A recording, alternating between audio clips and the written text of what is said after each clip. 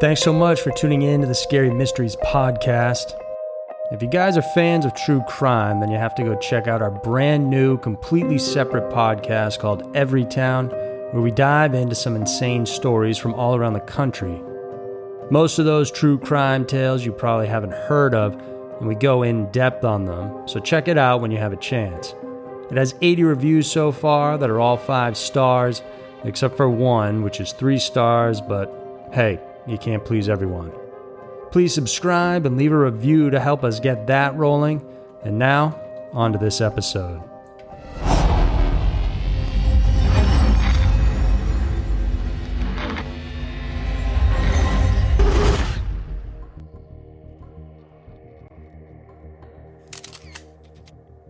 Scary Mysteries, Twisted News.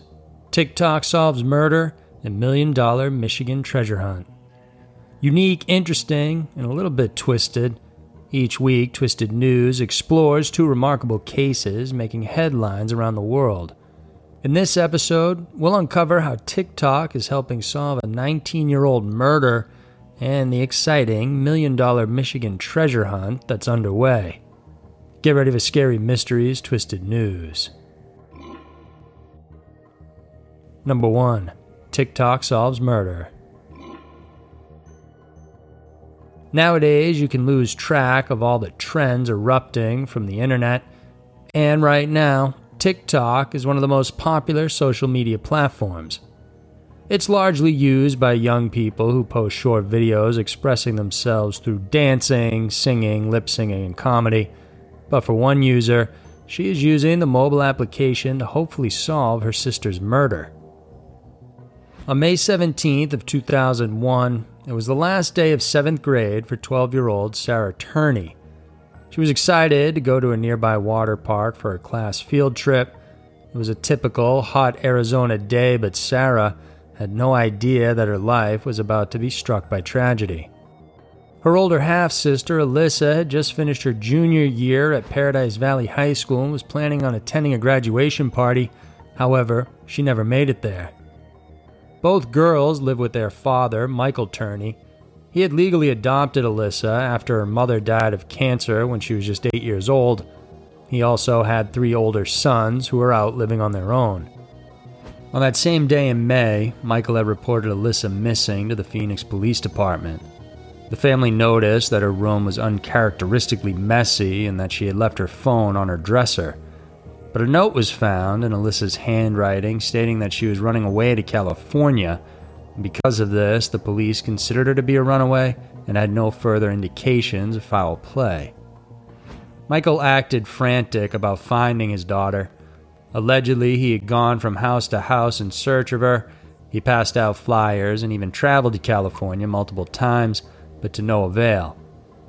Sarah said that while many kids who lived in the area dreamed of going to California, including Alyssa, her sister had never expressed that she wanted to run away.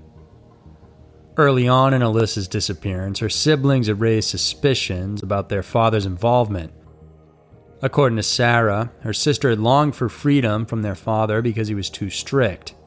He was always frantic about her, Sarah explained. He always had to know where she was and what she was doing. He was very overbearing, but he wasn't like that with me. Michael had even gone as far as installing security cameras as well as recording his eldest daughter's phone conversations to keep a watchful eye. Sarah said her sister had $1,800 left behind in her bank account and, as mentioned, never took her phone, which never sat right with the story of her running away. Michael's older son, James, said regarding his sister, "She never came to me or to her aunt's house in California. She had so many options of places to go, but she just vanished." A week after his daughter's disappearance, Michael told the Phoenix police he received a call from a payphone in California. He alleged that it was Alyssa on the other end of the phone, and that she told him to leave her alone before ending the call. Police maintain that she was a runaway, and they never traced or verified that call. As time dragged on, no one else had ever heard from Alyssa. Then 5 years later, a Florida inmate's confession reignited the investigation. Thomas Heimer admitted to a prison guard that he had killed Alyssa. Initially imprisoned for the gruesome murder of another woman, he told police that Alyssa's disappearance was his doing. But upon further questioning, police determined that Heimer's accounts of the events were false. Sarah says that her father's renditions of what occurred that day have changed over the years. The Phoenix PD Missing Persons Unit declared that foul play was a factor in Alyssa's disappearance since no one had seen or heard from her.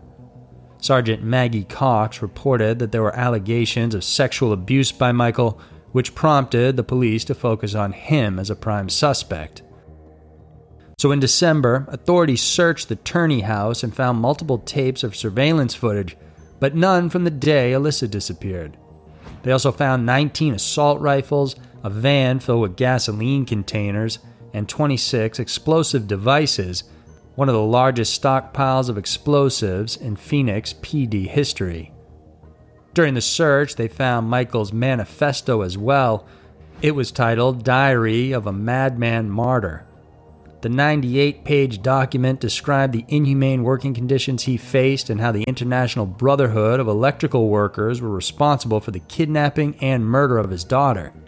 In the manifesto, he detailed his plans to detonate his homemade explosives in the Union Hall out of revenge, killing everyone, including himself.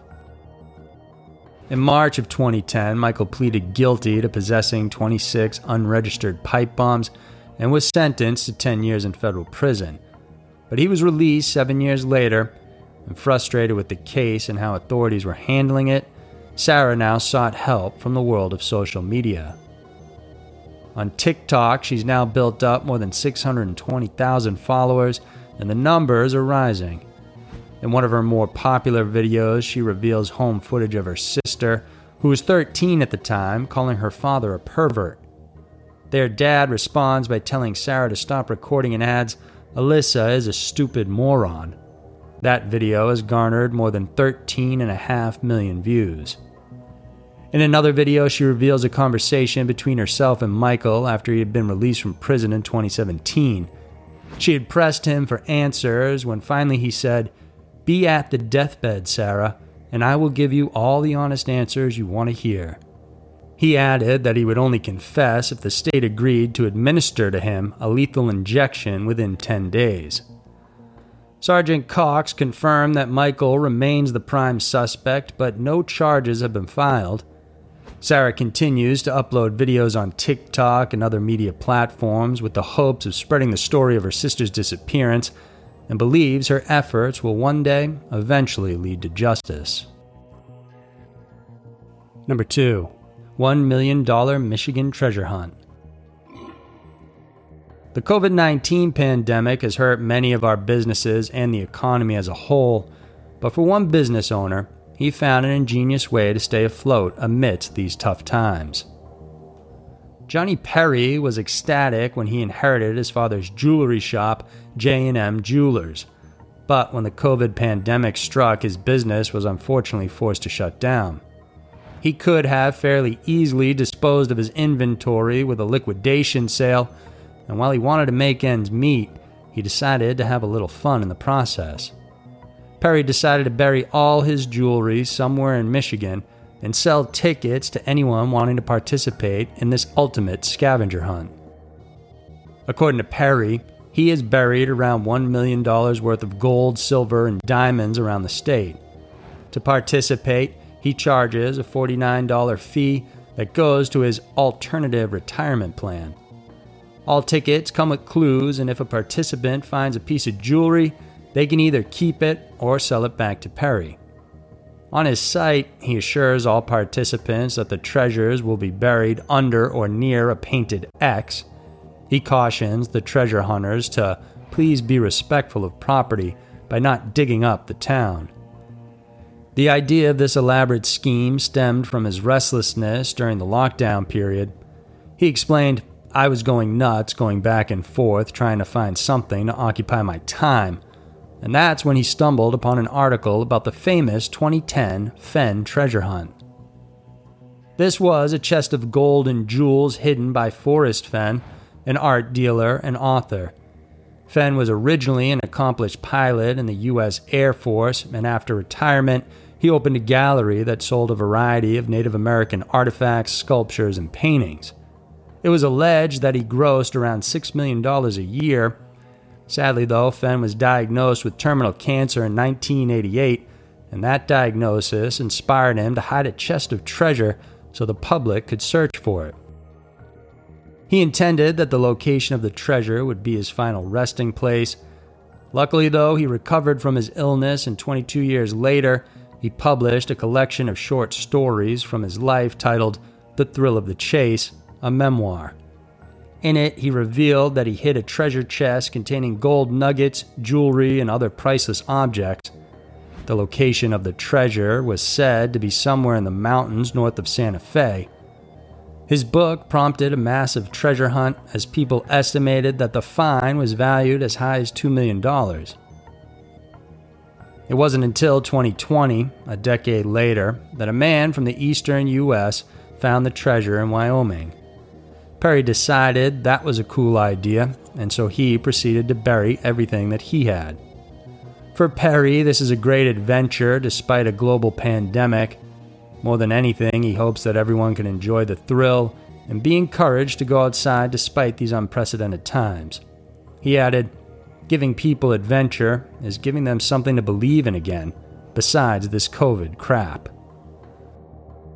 So there were two unique and interesting cases currently happening in our world.